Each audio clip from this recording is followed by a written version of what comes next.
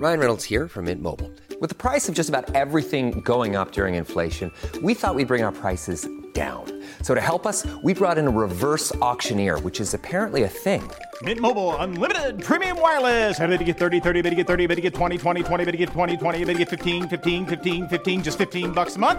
Sold! Give it a try at mintmobile.com/switch. $45 up front for 3 months plus taxes and fees. Promo rate for new customers for limited time. Unlimited more than 40 gigabytes per month. Slows full terms at mintmobile.com. Ryan Reynolds here from Mint Mobile. With the price of just about everything going up during inflation, we thought we'd bring our prices down. So to help us, we brought in a reverse auctioneer, which is apparently a thing. Mint Mobile Unlimited Premium Wireless. How to get 30, 30, bit to get 30, bit to get 20, 20, 20, bit to get 20, 20, bit to get 15, 15, 15, 15, just $15 a month? Sold! Give it a try at mintmobile.com/switch. $45 up front for 3 months plus taxes and fees. Promo rate for new customers for limited time. Unlimited more than 40 gigabytes per month. Slows full terms at mintmobile.com.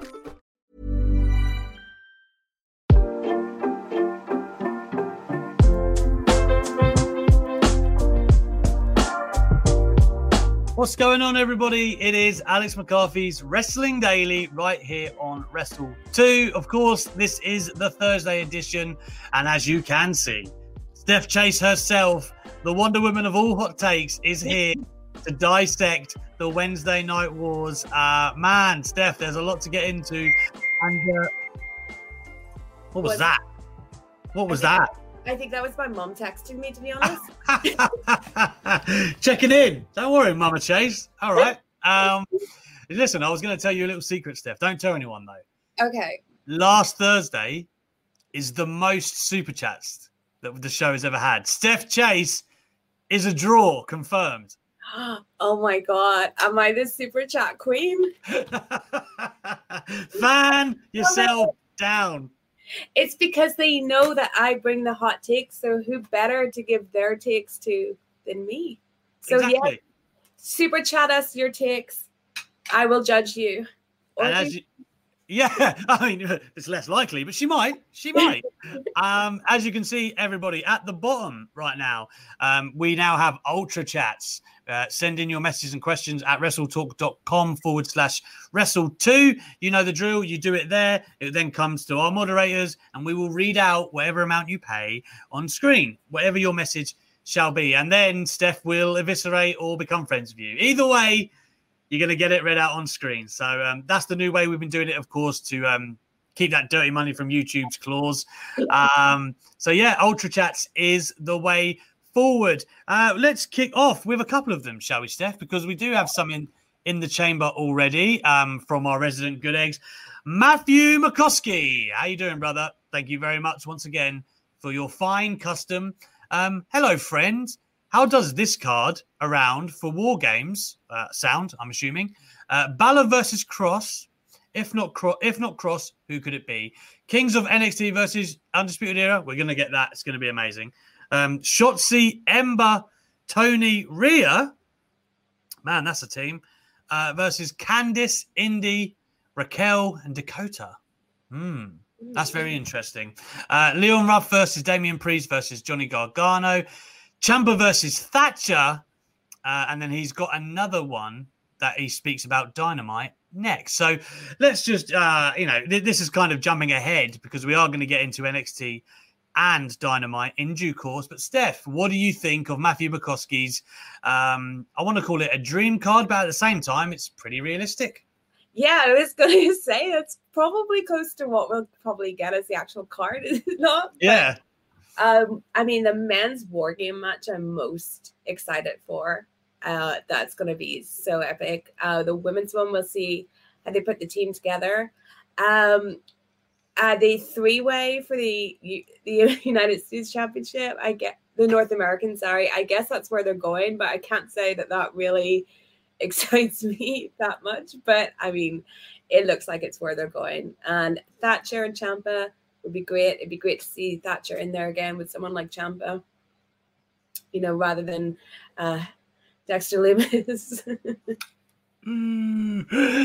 No, I think from an NXT standpoint, without getting too deep, because I know we're going to get into it, I do think like Pat McAfee is the X factor in NXT right now. The king of NXT and the whole WWE. I think it's amazing, and I tweeted this earlier, the amount of people that groaned and were so unhappy that he had a takeover match when he was going to have it with Adam Cole. They were like, oh, are they bringing in, a spot for Pat McAfee? Now look at him. He is flying. He is one of the best parts of NXT and all WWE programming, you could argue. He's 100% the best part of NXT, and he's, along with Roman, the best part of WWE programming. I mean, I know people think I'm down on NXT, but like Pat McAfee is one of my top 5 people in wrestling. If Pat McAfee was on Dynamite, that pushed that show into being the greatest television program of all time. But I am such a huge Pat McAfee fan, and I never would have thought I'd be saying I'm a big Pat McAfee fan, but that guy is just absolute gold, and I feel like he's so good. Is Vince really not watching NXT? Because he must want to snap this guy up and bring something to the main roster. And I hope he never does, because Pat McAfee belongs in NXT, making his segments the best of that show every Wednesday night.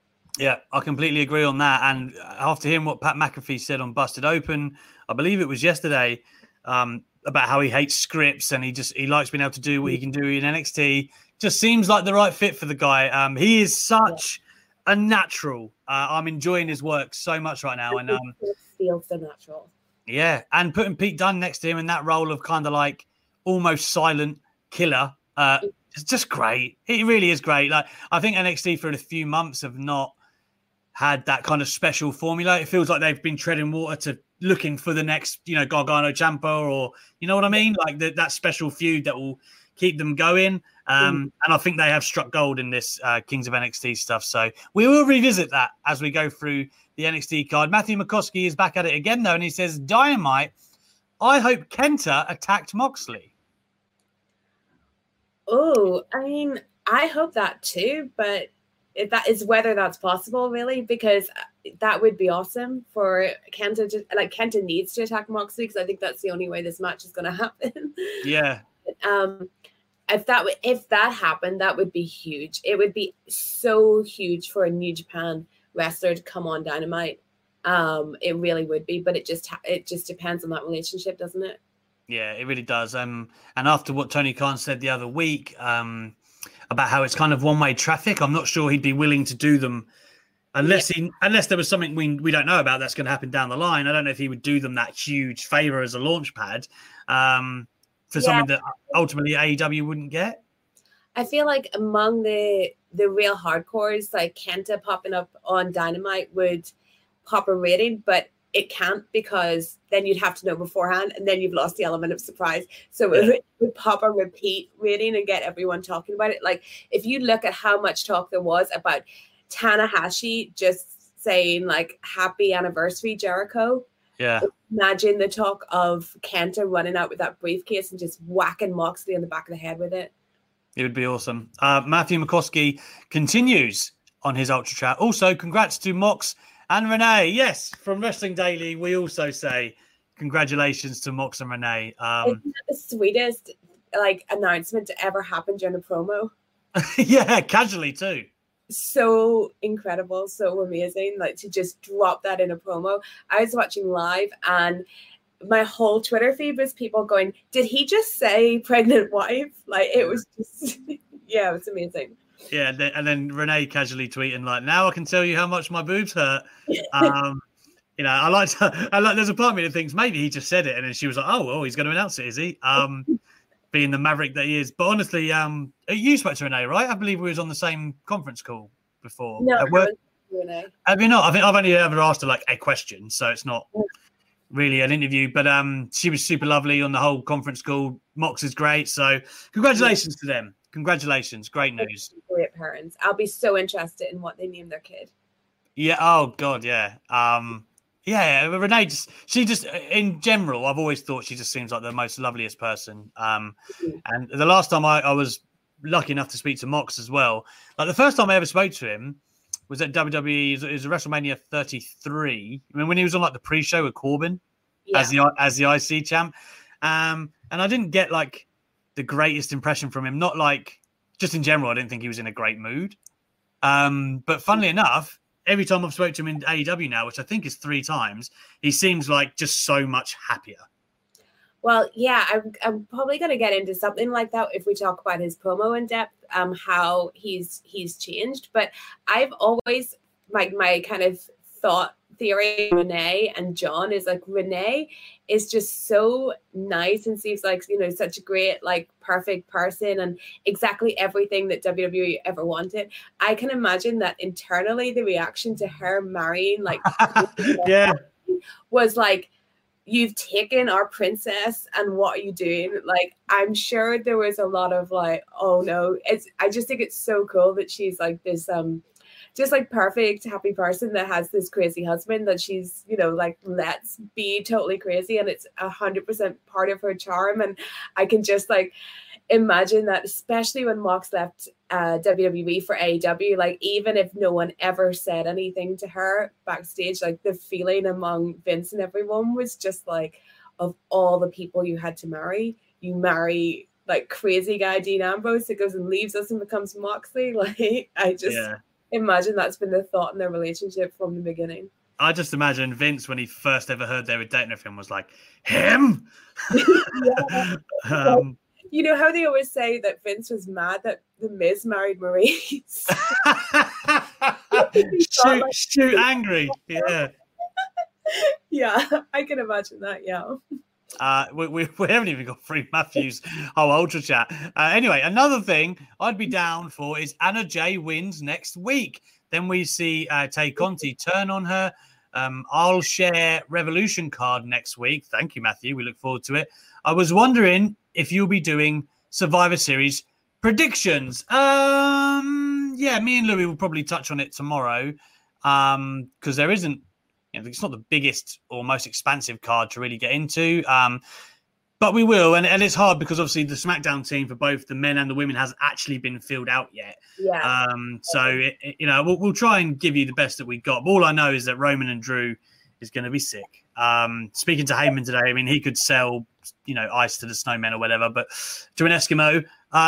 But he really, had me sold on that match. He loves Drew, Heyman.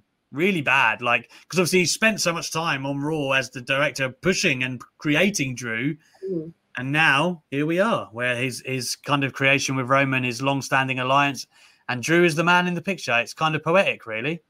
Yeah, I feel like Survivor Series is kind of a one-match card at this point. It really is all about Roman and Drew, and then because, you know, Drew just won the title at Raw, like, it hasn't had the epic build that it should have as well, because it's like come around so fast. It's just really interesting. Like, I'm still kind of shocked that they pulled the trigger on it. I wonder what that's an indication of. If it's an indication of like a lack of depth of roster that you're thinking, because that's they're 2 top guys and you're putting them, you know, you're giving it away at Survivor Series. I know, like, it's traditionally one of the big 4, but like Drew Roman to me at this junction, the stratosphere that they're both in, feels like it should be bigger. It should be bigger. I mean, Survivor Series is big 4, but it's the 4th of the big 4. You know, yeah, like, it is. Your big summer party, Rumble, and Mania's Mania, and Survivor Series. Just like, yeah, I just think that they are giving away too soon. But it'll be interesting in the result, because I mean, Roman's got to go over, but how in a way where you don't deplete Drew even more, because Drew's just lost the title like not long ago. He's got it back now, but he has just, you know, eaten a loss. So to have him take another one, presumably he takes one, because I don't see anything stopping the Roman freight train anytime soon. Or, you know, it probably screams that there's going to be some kind of screwy finish, but I do think it's going to be a great match. And it is worth remembering, as you know, with pay-per-views, there will be a Wrestling Daily on Monday where Nugay will be flanking me once more, and his Tash will be bushier than ever. So you have that to look forward to, guys. Make sure you join us. But before then, let's get into the Wednesday Night Wars. I think we should start with Dynamite, since I know Steph is an advocate for it. We do actually kind of have an Ultra Chat that will lead us into that nicely from another resident good egg, CM Chris. Hey, brother. CM Chris. Hello, Alex and Stephanie. Wasn't AEW, Stephanie as well, full name. Wasn't AEW Dynamite was just crazy fun. And NWA women's title match, that was great, by the way. Thunder Rosa is so good. So is Serena Deeb, but yeah. Young Bucks and Top Flight, Kip versus OC, Inner Circle in Vegas. I know Steph's going to have something to say about that. Puck versus Blade, main event, and especially Mox Omega promo. Hashtag EG, Elite Good Eggs. Hashtag much love. To chuck much love on the NCM, Chris. What a guy. What a guy. Steph, I mean, where do we start with this? I will say, before we get into like the match quality, yeah. I did love, it kind of takes me back to the WWE that I love the most, where and I mean old school WWE, where you'll watch an episode and there's so many twists and turns in just like a regular episode, where you feel like you're rewarded for tuning in. And I mean that with obviously Pac, and then you got Penta and Phoenix kind of like linking up, where you didn't quite know what was going to happen when Penta came down. And there was a couple of other stuff on the card as well, where they were like kind of leading into the stories. And I mean that as well with the Inner Circle stuff in Vegas. There's just a lot going on where you feel like if you miss an episode, you'd miss a lot. Whereas WWE doesn't always have that, Steph. I was pretty much about to say that, because last night it just really started hitting me that I've said before that it reminds me of when I very, very first started watching wrestling and was watching like NWO stuff and Nitro. And then we went into the Attitude Era, and it's just nonstop. And what really made it hit for me last night was like the way the commentators are, the way Excalibur, Tony Schiavone, and Jim Ross are. It seems like they're actually reacting to stuff. It's like, whoa, did John Moxley just say Renee is pregnant? Oh, did this happen? Did that just happen? Whereas on WWE, like it's like a fake acted excitement where, something happens and they're like, you got to be kidding me. Oh, I can't believe that happened, type thing, where like Dynamite and the pace is so fast. It's like they're trying to fit so much in, and not in a negative way. There's just so much going on, and there's so much to be interested by. It's like, it's just an all-around exciting show. And if WWE was able to capture that real excitement more, then, their shows would be a lot better. But watching Dynamite, I'm just always on the edge of like, what's going to happen. They have like very little wasted screen time, which is great for a viewer. Like there's very little, if you ever want to take a break to go make a drink or something during Dynamite, you really have to wait for that commercial, because you just, you can't miss anything. And I think that's, like you just said as well, it fits so well because it is the 2 hours. So like there's a lot going on, like even Brandy, of course, and Jay Cargill, that kind of escalated again yesterday with the attack backstage and all of that good stuff. Like there's so many stories kind of being thread through the show. It feels like there's a lot of pace, whereas sometimes in NXT, and although like, I'm a massive proponent of the action that goes down in NXT usually, sometimes it is just kind of like match, whereas I feel like it's more of a show in AEW. I don't know if that's fair to say or not. Yeah, I think AEW feels like you're actually watching some kind of great television action adventure drama where there's so much to happen, and you're trying to recap the episode, and it's like, well, this character did this and this, and and it's even more than an actual show, because everyone has separate storylines. It's really well laid out. I was thinking, if I could be backstage at any show, I would love to be backstage at Dynamite and see exactly how it works. Like watch Tony Khan work with how he like lays stuff out and what he's like in the headset, because it all seems just so rapid that it'd be just so exciting to watch, and just great to see how they do it. Steph, talk to me about Vegas. It's just so much fun. I loved it so much. It was exactly what I wanted. Firstly, they played Fozzy Drinking with Jesus. Great song. Fozzy, great band. So I was really happy to hear that. I thought the first skit was better than the second video for sure, but it was just great to like see their interaction. Like I love MJF and Jericho trying to outdo each other at the bar, and it wasn't just like guys go wild in Vegas. It kind of had a storyline, and they did use it to move on actual wrestling storylines. So I appreciate that, but yeah, Jericho and MJF, like Sammy and MJF, like having this tension. I actually really wanted like Sammy and MJF to get married or something together, like to each other. But what I liked the most, actually, other than the fact that they played Fozzy, was the Wardlow Hager kind of tease, like where they just stood facing each other, like just grabbing guys and beating them up while just looking at each other the whole time. I was watching going, I need you to be a tag team and destroy everyone. And then I need you to split up and destroy each other, because that would be so good. But I thought overall, like the Vegas skits, they were funny. It was weird seeing Vegas with no one around but the inner circle. Yeah. We got a great cameo from Conan, which I appreciated. And don't you forget Hornswoggle, who I was going to say Hornswoggle. Well, go on. No, I was going to say he got booked twice. He got Shopomania, and he got this. And Jericho was on Shopomania. I mean, I don't know if I should mention it here, but I had no idea Jericho was on Talking Shopomania because I watched it the next day and I avoided spoilers. And my face when he appeared at the beginning of it, I was just like, oh my God. But yeah, Inner Circle Vegas, awesome. Give me Wardlow Hager tag team now. I have two things on this. One, Richard says, hey, Louis, I don't know why he's asking Louis this. Has Steph Chase ever been to any AEW show? No. My plan was to be to many this year, but, this happened. But I can promise the world that as soon as the travel restrictions are lifted, I will go to the first AEW show. There is 100%. That is my. I was planning to go to, I was hoping Double or Nothing this year again, because I went to the first one. And they do great media. And it's coupled with, the weekend they do, Conrad Thompson does. I always forget it. Starcast. It's coupled with that. It's great, the amount of media opportunities and stuff. So I love to go there. They take good care of you. Secondly, Judas, a great band. Fozzy. So Judas is a song. Fozzy, great band. Fozzy are one of my favorite bands of all time and one of my most listened to bands. Wow. Great band. Okay, they have Judas for one. Judas is a banger. Their cover of ABBA's SOS, it's incredible. Drink with Jesus is a great song. Elevator is probably my favorite non-Judas song. Fozzy are a great band.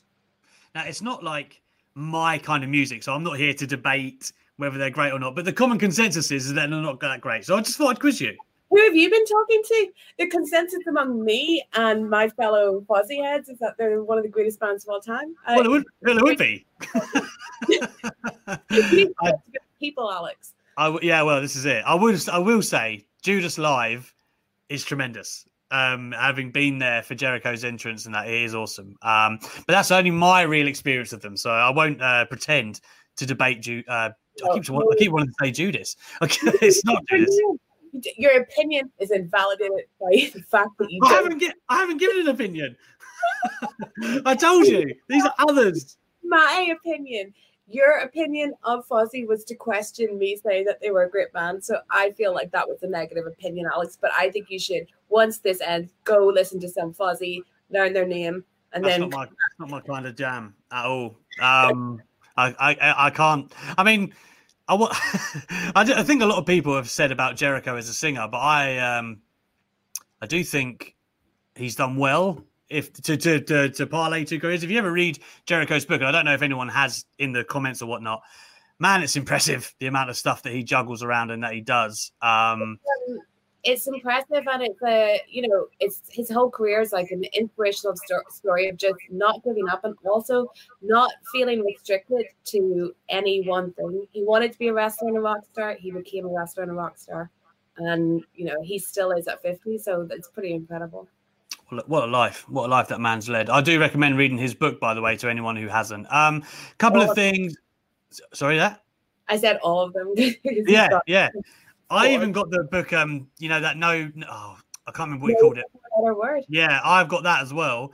And I thought actually this, because I loved the other ones that were just about his career really, and I thought, maybe I won't love this, but the stories he has actually laid in that book are so good. So, everyone, make sure you get out to a Jericho book. One of the best wrestling books you can actually get a hold of.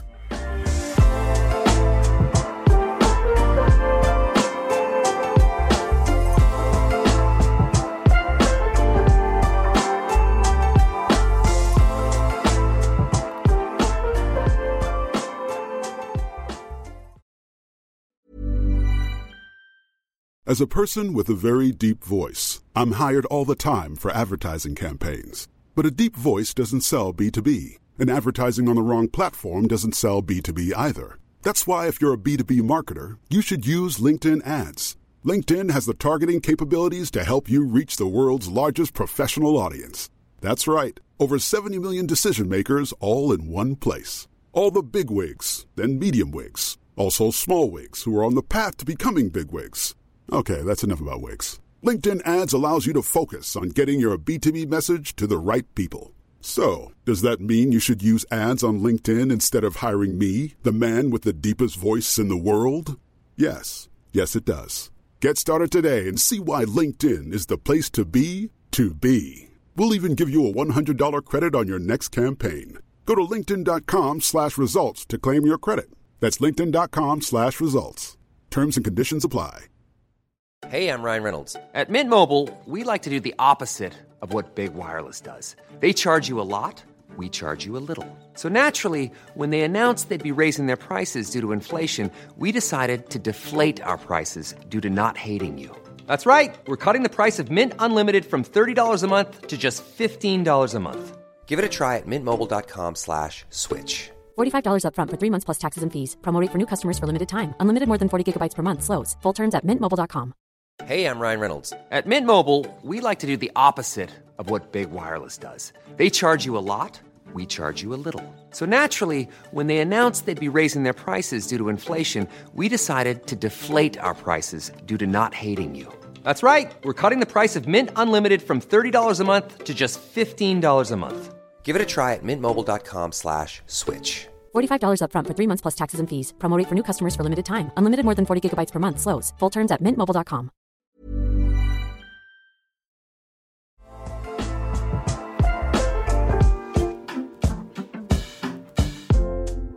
Coming back to Dynamite, Top Flight looked great, Steph. FTR approved. I've learned, I haven't interviewed FTR. They said that they're the ones who lobbied for them to get a shot. And then they got in there with the Bucks, and what happened is what you would expect would happen.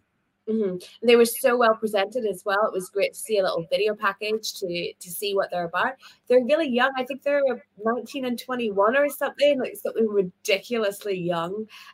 Imagine going in against the Young Bucks and your two guys are not even really out of their teens yet, and the other team's called the Young Bucks. They give a really, really good showing. I mean, they're a team that are only going to get better, but being in with the Young Bucks so early in your career, it's great. And I hope that AEW use them on Dark more, build them up, and then I hope we see them again. And as we mentioned earlier, the NWA women's match really was great too. Serena Deeb's, of course, already had a really nice career around the big promotions, but I'm so high on Thunder Rosa and what her ceiling could potentially be. Steph, what did you think of it? I thought this was probably one of the best AEW women's matches that there has been in the company so far. It was great. And then you had Britt Baker getting involved, and it just made me think, like, imagine being Hikaru Shida. Like, you've got the company's women's title, but really the focus is on the NWA women's title. Like, as much as they try and do with the AEW one, the NWA one seems to be getting the better matches. And then if you're putting Britt Baker anywhere in that orbit, that's going to put focus onto it. So I just was like, per Karashida, because she's probably thinking, this is great, I'm the company's women's champion, and then they're like, okay, but we're going to use this other company's title and do like really, really great things with it, so everyone will be talking about it instead. And what did you make of the main event? Because of course Pac was back and we all enjoyed that, but really we were all waiting for the aftermatch with Kingston, and it did not disappoint. Yeah, I thought Pat looked great.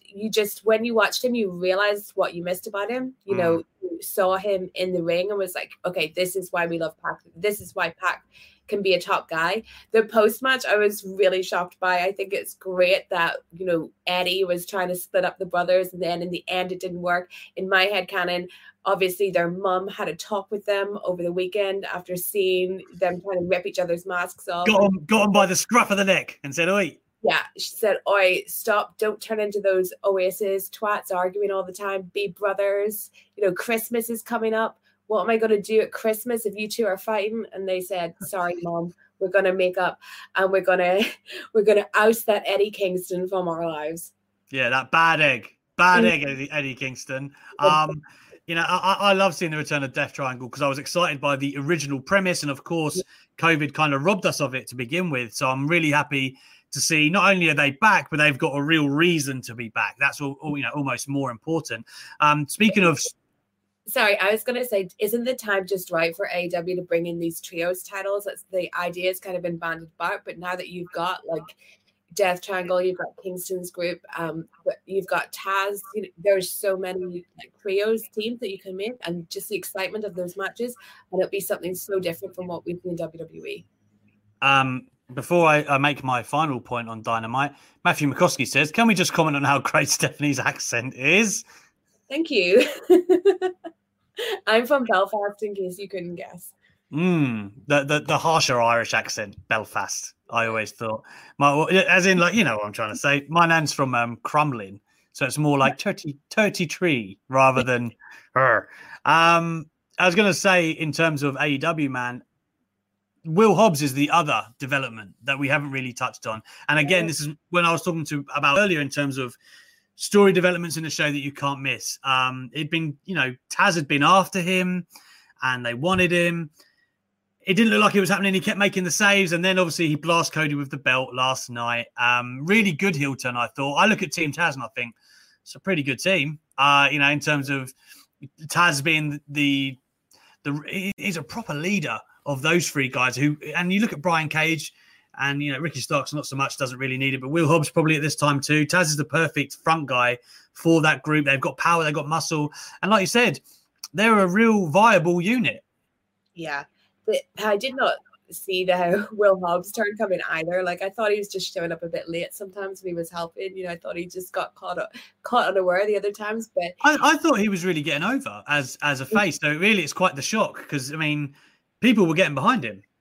Yeah, he seems like such a natural babyface as well, especially when they played a video once, like revealing more of his backstory and stuff. It's such a babyface, he's such a babyface person, basically. But now, seeing him join that team with Taz, that's just only going to be good stuff because Brian Cage is another guy that I feel sorry for because he is being just totally outshone by Ricky Starks. And I think having another guy in there with them will make it even better. And it just sets up some great matches. And it's good to see Will Hobbs getting more of a spotlight, which he will now be involved in this whole mix. Like you said, if you didn't know better, you'd think that they were angling for those 6-man titles, wouldn't you? Yeah, absolutely. They've got to be coming. If they don't come before the end of 2020, they'll come in the first half of 2021. Yeah, there's too much going on there, I think, for it to not happen. Before we move on to NXT, let's take a look at a hot take that was sent into us. And we're going to start with Jobber JJ. Hello, Wrestling Daily. Now, all good things must come to an end. So my hot take is the McMahon family should stop booking wrestling. They have 7 hours of TV time. No one feels like a star to me. No one's really getting over. The booking is terrible. It doesn't make sense. They're outdated. And yes, this does include Triple H. This piping hot take. First of all, that was WrestleVotes there. The man uncloaked the other day is a job of JJ. Well, okay, firstly, are the McMahons booking wrestling? Yeah. This is it. All Vince really does is greenlight stuff, right? Like, yeah. Come on. In terms of like who was booking Raw, it was Heyman for that period of time, and it seems that Bruce Pritchard is really in that role. Yeah, they got to run everything by Vince McMahon, I don't think the McMahon clan sit around the table before shows and go, and like plot out angles and whatnot. They've got like 40 writers who do that. It's as Moxley has said it himself, the system is broken. The way that they have a million writers and they all have to conjure up, and then they get to Vince, and Vince goes, "Oh, I like that. I don't really like that."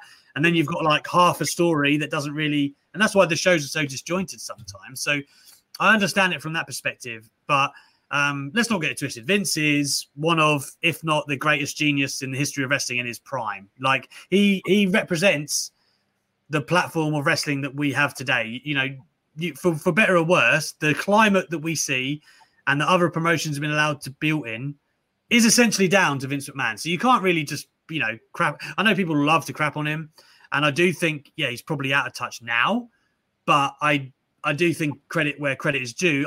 My favorite time of wrestling, they had like 4 writers, I think, like around just before, during Russo, after Russo, it was just Vince, him, Pritchard, a couple of others. And you just think, why did they have to expand it? I know they got all these extra hours of TV now, but the core essence of how it worked should have been how it worked. And I feel like that is half the problem, that they have these massive, massive writing teams that ultimately they could sit there and pour their life's work into it. And then Vince McMahon will just be like, nah, and then it's like, oh, you got to start again on like show day or whatever. And they don't have any concurrent plans. The reason I like AEW so much is because you can see that they clearly have destinations and long-term stories. They've clearly mapped out what they're doing. And it's you get rewarded week to week, and you can follow the story. WWE, every now and again, I don't agree with everything doesn't work. Roman Reigns' storyline has been amazing. Sasha and Bailey had a great run this year. There are plenty of examples of good stories. I just take your point that, yes, maybe I would concede that the way they do it in WWE is outdated. I would say, firstly, Bruce Pritchard should stop booking wrestling. Well, man, he did for a long time, and it was still not great. You know what I mean? I just think that Vince, firstly, they're kind of fighting a losing battle because they've got that many hours of TV to do that I'm not sure anyone could write that many great hours of TV in a week. I understand why they have so many writers, but it's a system that's really not working at all. I think Vince has to learn to kind of concede a bit of control, and I think he needs to he'd be better off hiring a small group of diverse people, because it seems like they have all these writers, but at the end of the day, it's just Bruce Pritchard bringing things to Vince that he knows Vince will like, so Vince will be okay with it.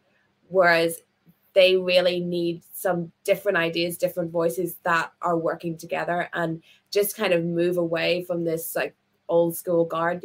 Tony Khan is a lot younger than Vince McMahon, and you can see by the demos that he's booking something that appeals to a broader range of people and a younger demographic of people, which is what you need. And, he's like a year into it, and he's doing such a great job, and things just seem like stale with Vince. But Vince is never going to change. WWE is never going to change with Vince in charge. When it comes to Triple H was doing a great job with NXT, and it's clear that at some point the McMahon influence came in there, and he felt a bit handicapped because what Triple H was doing would be great, and then something would happen, like he'd lose people. And I think once they've moved to USA Network, that's changed the show even more. That's probably negatively affecting Triple H, because for a while it seemed like everyone thought Triple H was going to be the absolute savior of WWE, especially people that were disenfranchised because they loved NXT so much. But then it seems, with the positions that Vince has given to other people, that he's not even, looking at Triple H in that way. I think he's happy giving Triple H this NXT, but he's interfering in it negatively. And I think NXT has suffered from the move to USA for sure as well.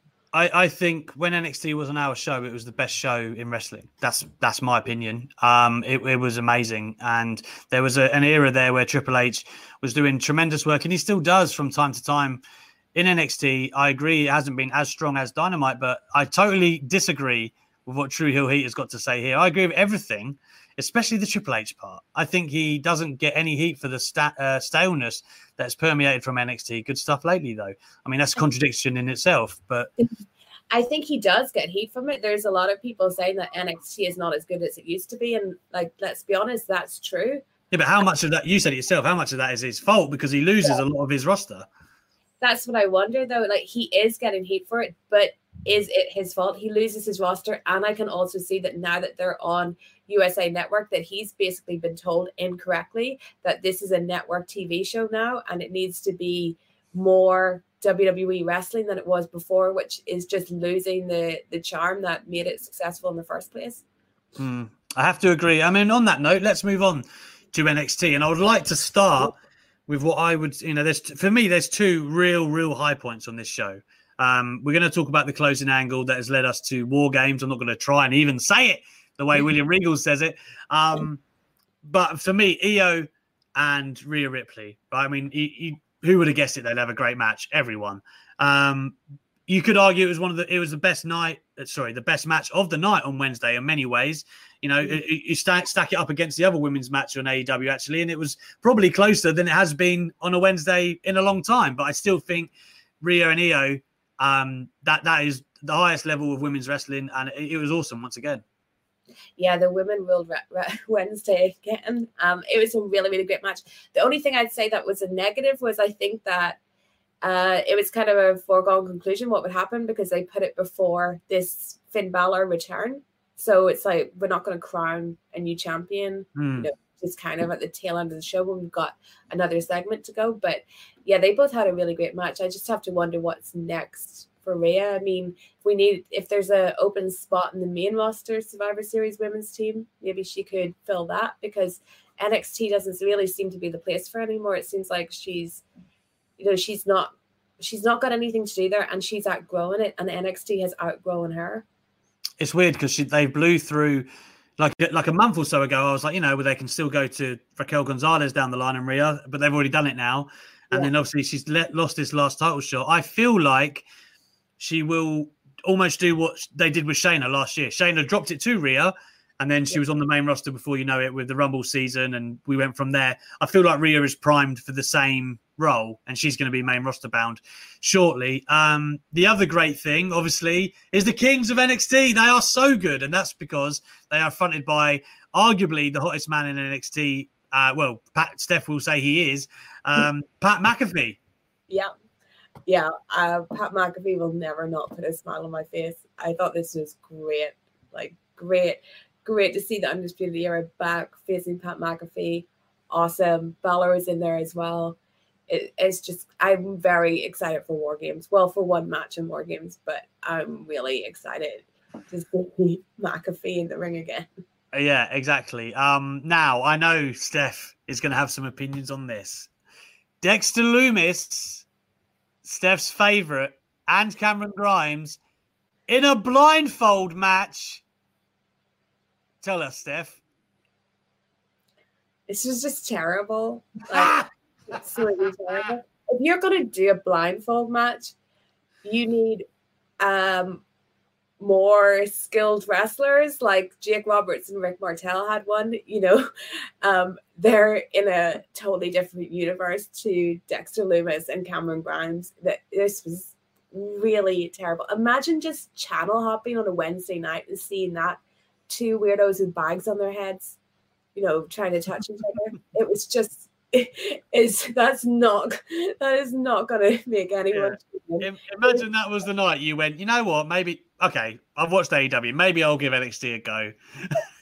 Imagine that was someone that could potentially be a wrestling fan, like tuning in and seeing that.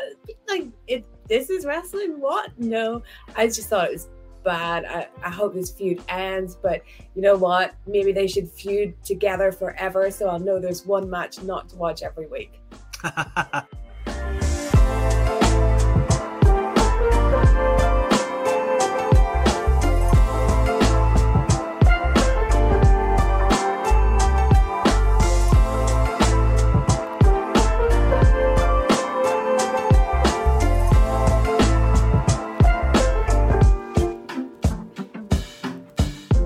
I do want to shower some more love on NXT. I thought the women's tag match was great. Candice LeRae and Indy Hartwell. I'm a well-known fan of Kacy Catanzaro and Kaden Carter as well.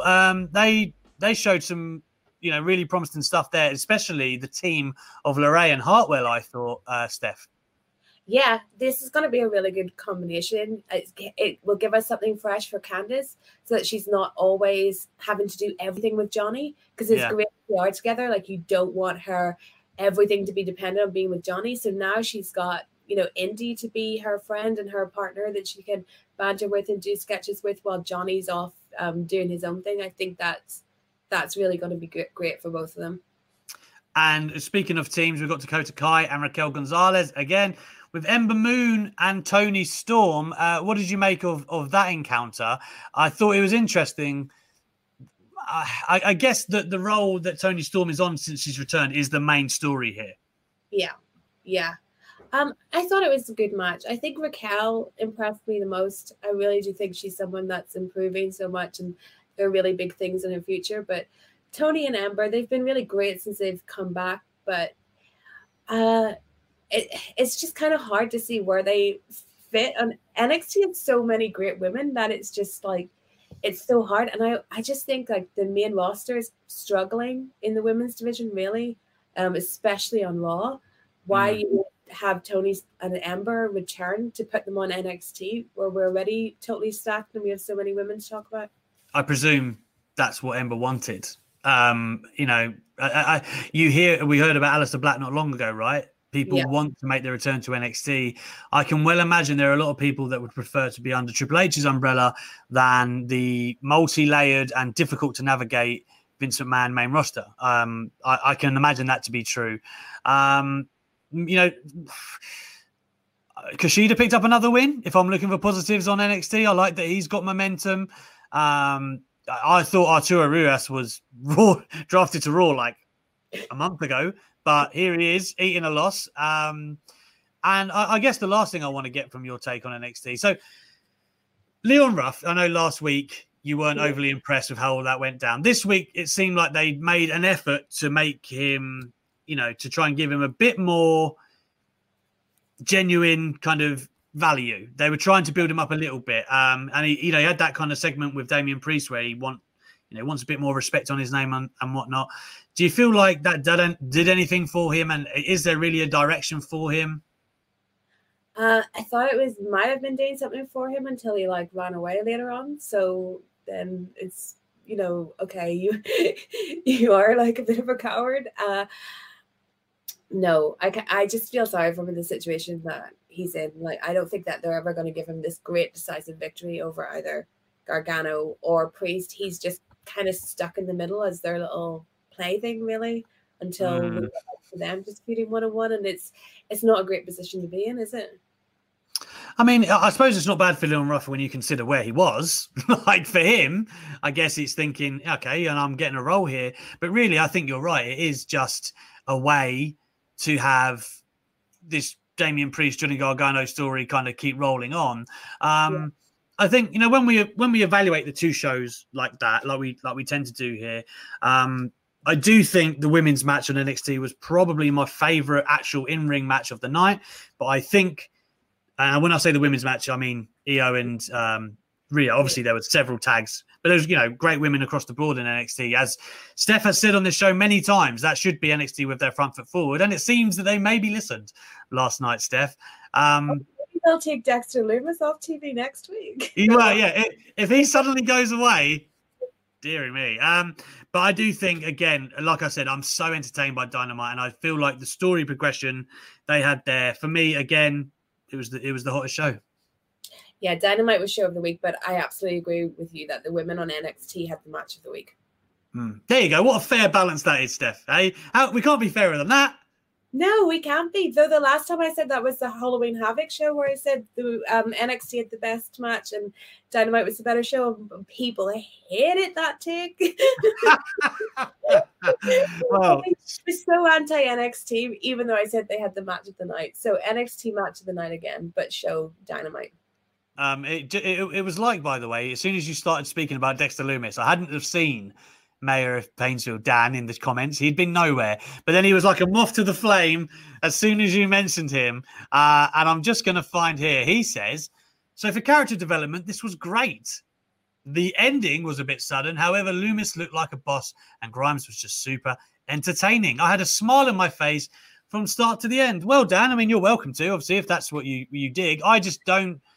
They could have achieved it in other ways. I don't think a blindfold match has ever been good. That's just my personal taste. I had a bag over my face the entire time.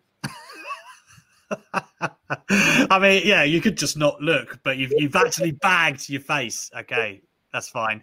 Let's talk about a little bit of news. I know we normally do that with Louis, but we are going to have to touch on some news before we get onto the home straight with some Ultra Chats, which you guys have been lovely enough to get them in. So please do for the home stretch of the show, if you want to have your opinion and your hot takes, and you, more importantly than that, want Stephanie to answer your hot takes.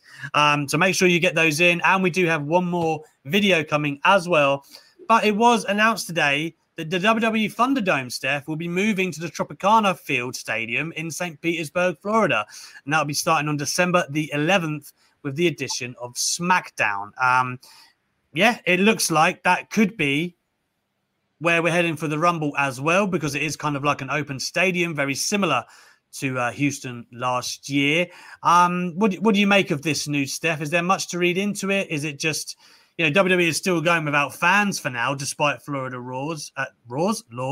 So I guess it's just ticking over until they can really get fans back in like they want.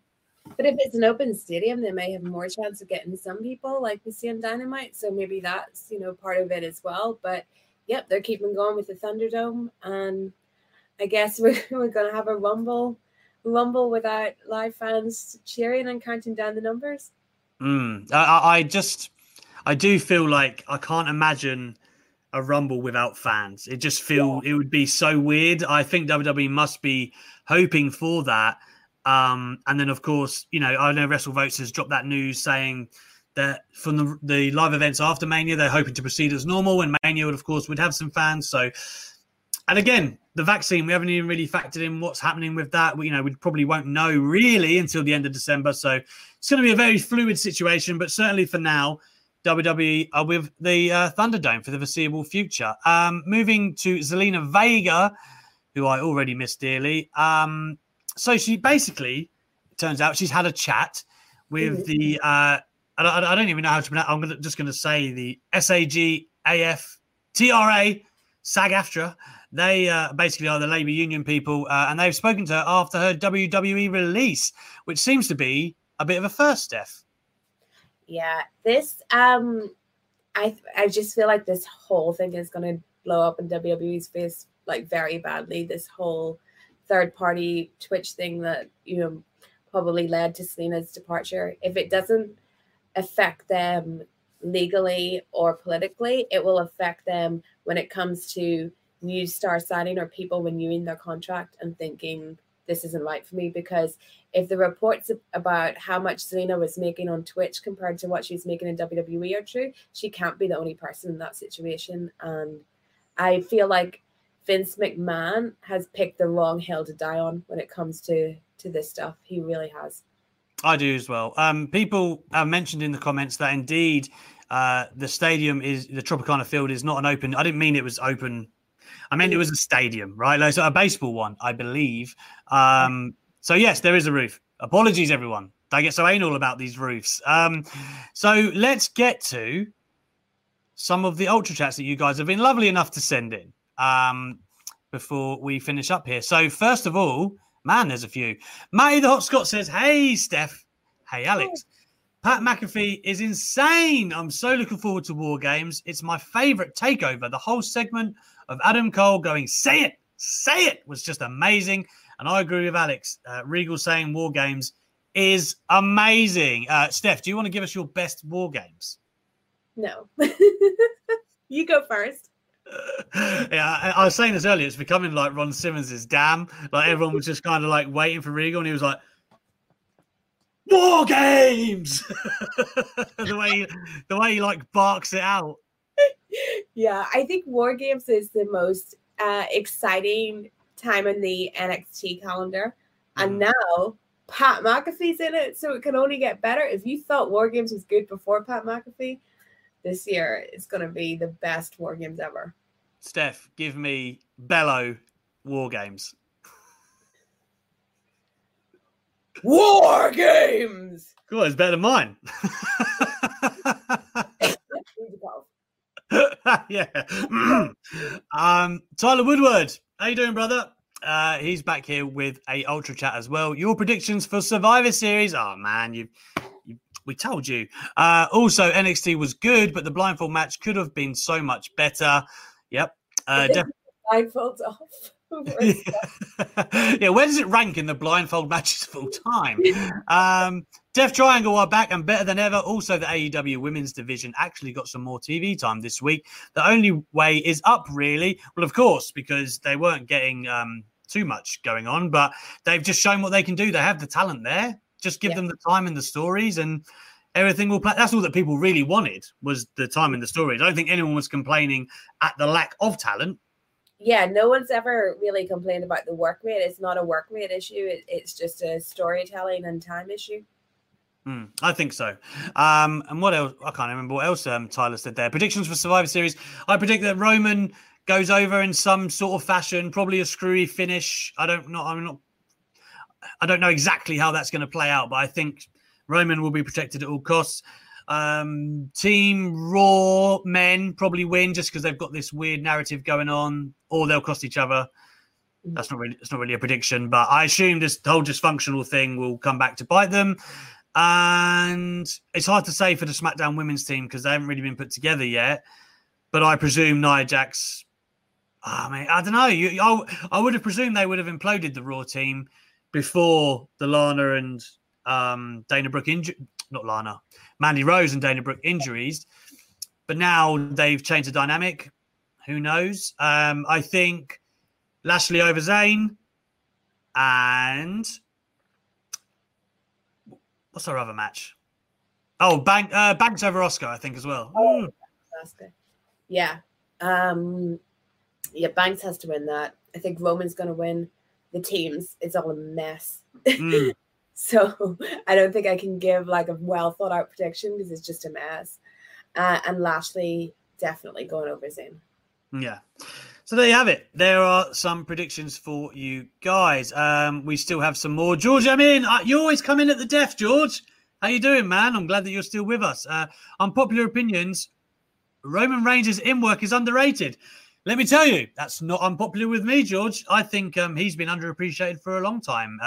I think everything to do with Roman just got swept into one unpopular rug. Do you know what I mean, Steph? Like people, you couldn't even break it down and be like, oh, he does this bad. Because people used to be like, he really sucks on the microphone. Where it's like, well, yeah, but do you see what they're making him say?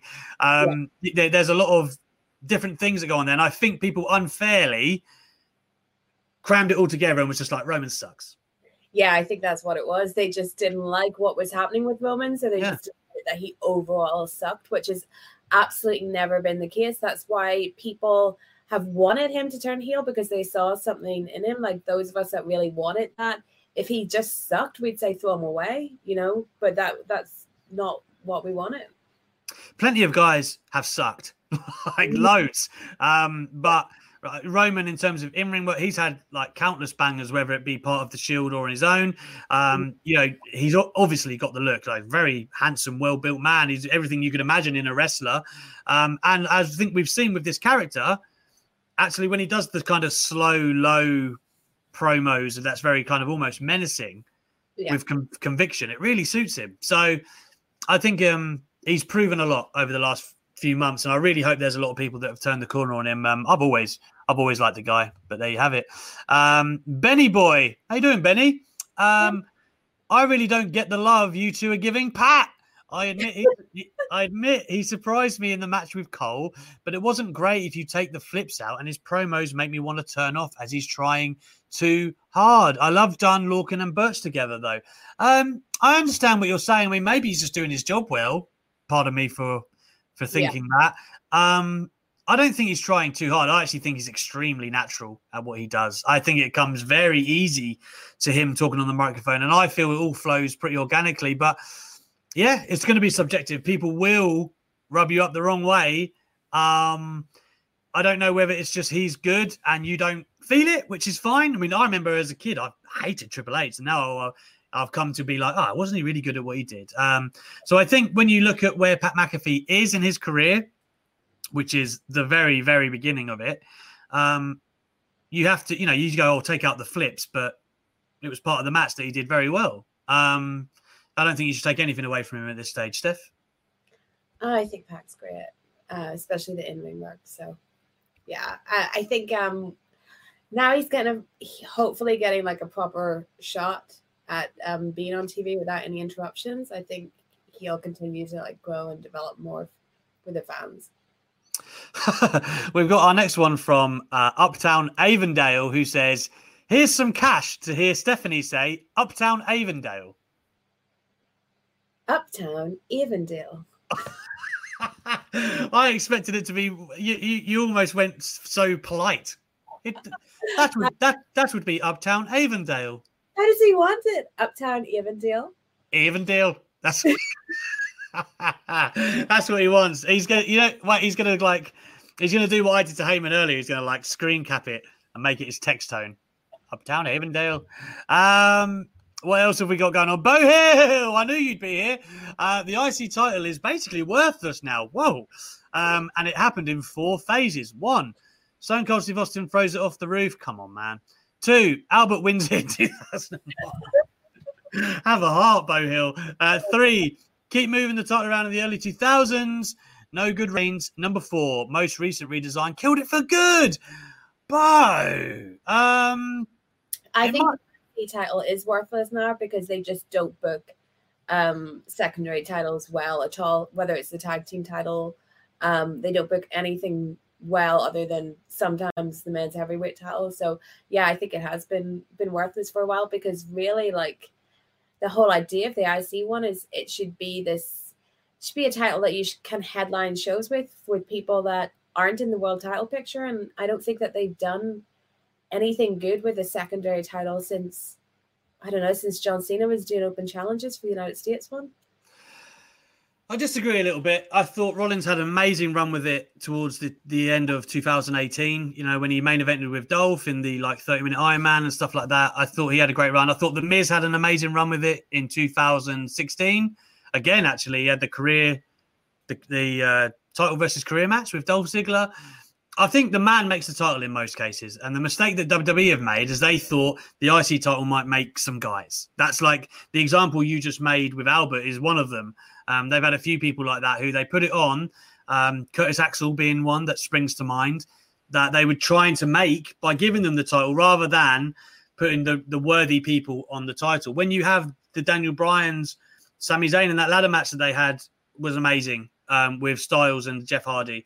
You put the right people in, I think it still holds value, but over time, the fact that I can name every great one is not a good, in the last decade, that's not really great. So they could definitely do better.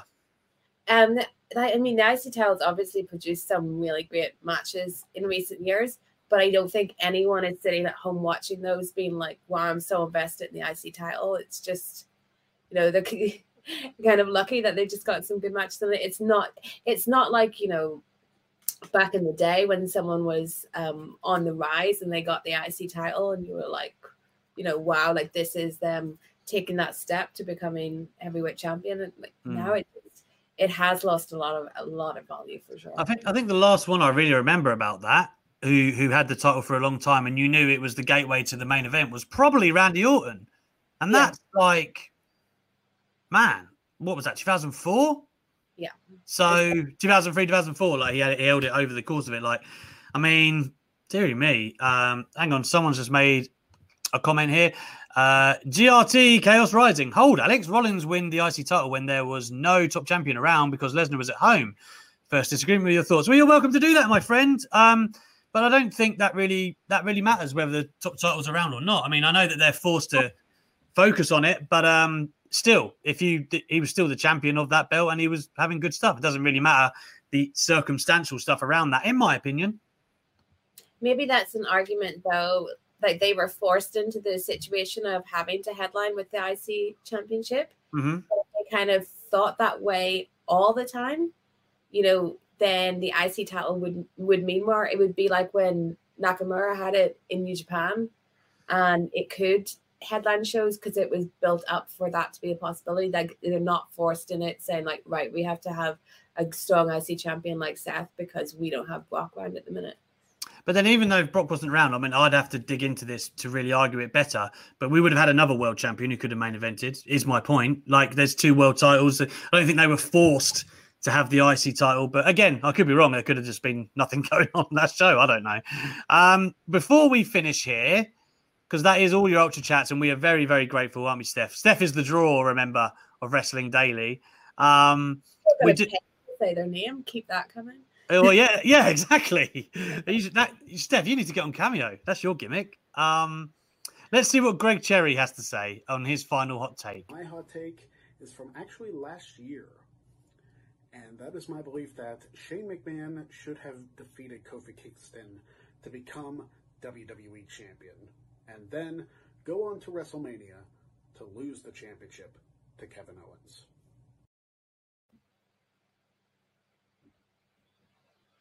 Did he say what I thought he said? Yeah, he did. He thinks, and Greg, we appreciate your hot take. Please understand that before what ensues. You think Shane McMahon, of all people, should have got a title run last year, and then he dropped it to Kevin Owens. Then him dropping it to Kevin Owens is the only part of that I actually enjoyed. Why? He want a Shane title run. He wants Shane to beat Kofi. Yeah. I mean, what was he going to do it in, like a 20-minute classic? Like, you go through this amazing moment of, okay, I was there when Brock beat Kofi, and people were upset that Kofi just got steamrolled after that, because like the whole moment of him winning the title was so amazing and it meant so much to people. I honestly think the reaction to a McMahon beating him for it, Shane McMahon, would have been even worse than Brock. Romaine is a hell of a lettuce. Up, down, over the nose. Listen, man, there's a difference between like heat and horrendous. Like Shane McMahon being the champion is like, don't get me wrong, I'm a Shane McMahon lover in the sense that I enjoy him. I find him entertaining. And although he was way overused at one point, I like Shane McMahon in general. Do I want to see him with the top belt in the company? And do I want him to prize it off somebody who's just had an 11-year ascension to the spot that they were previously told they would never get? No, I don't want that. And in what kind of justification way would Kevin Owens finally beating Shane McMahon? What about Kofi? What about him? Kofi, you put him over. I don't want to say that's the worst take yet, but it might be. I don't know what kind of storyline, like what would be this storyline here. So Millionaire Boss's son, Shane McMahon, beats Kofi Kingston, who's had this incredible journey, whose title reign means so much to people. He beats him only for Kevin Owens to then come in and vanquish him. No redemption for Kofi. None. Like, 0. It's bad. Like Shane McMahon, if you like, we had this whole conversation about the Intercontinental Championship and what you should do to elevate titles and whatever. Okay. Elevating and treating a title properly, it's not putting it on Shane McMahon at his age, especially while beating Kofi for Kevin Owens to win it. It's just no, I can't like, no, that's worse than even the worst Vince McMahon booking, perhaps. Is that worse than the Dexter Lumis love? I think it is. Yeah, I think the only way he could have made it worse would be to insert Dexter Lumis into. For the record, I like Dexter Lumis. I don't think he's I don't want to be a party to the mass murder that Steph is committing against Dexter Lumis. Distance yourself from me just because you're scared of Dexter Lumis fanboy. Come on. Listen, yeah, I am. I'm terrified. No one's paying me to say their name. Get a bag of your head, they won't recognize you. It's fine. Yeah, exactly. Yeah, that would have been fine. Right, guys, we've run over it as usual, but thank you so much for tuning in tonight. Steph, you've been wonderful as usual. Why don't you tell the good people what you've been doing and where they can find it? Well, Firstly, find me on my new Twitch channel. Look up, I'm Stephanie Chase. I'm on Twitch. I'm probably going to be there tonight in about an hour and a half. I'm going to go on. I'm going to play WWF WrestleMania 2000. I've got a whole storyline going tonight. There should be a big match between Chris Jericho and The Rock because The Rock stuck his nose in Jericho's business where it doesn't belong. And tomorrow is my birthday. Wow. I didn't know that. Yeah, don't say happy birthday until tomorrow because I want all the love at once. But tomorrow's my birthday, and I'm gonna have a Twitch stream tomorrow night, probably like 8:30, a little virtual birthday where I'll play some wrestling, maybe try and create a wrestler. I might even try and create myself, and just hang out with everyone because you know what, 2020 birthdays aren't good, are they? It's just birthday and lockdown's never fun. And yeah, keep an eye over in my Twitter because I did 2 interviews today. Both of them will come out next week, and I've got a really exciting interview tomorrow that will be out as well before Survivor Series. Indeed. I'll keep you all updated of what I've been up to tomorrow when I'm back with Louis Dangoor at 8 p.m. Steph, you're getting a lot of love for your birthday in the comments already, so I'll let you enjoy that later on. Remember, guys, hit her up on Twitter tomorrow. Let her feel the love. Enjoy the fruits of her labor. Until then, guys, thank you so much, and we will catch you. Steph will be back here next week, 8 p.m., the Ultra Chat Queen herself, and we will speak to you then.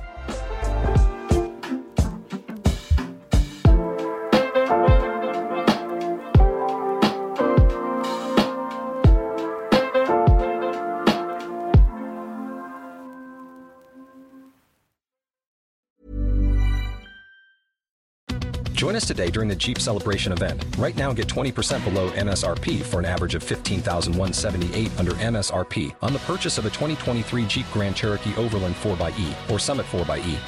Not compatible with lease offers or with any other consumer incentive offers. $15,178 average based on 20% below average MSRP from all 2023 Grand Cherokee Overland 4xE and Summit 4xE models in dealer stock. Residency restrictions apply. Take retail delivery from dealer stock by 4/1. Jeep is a registered trademark.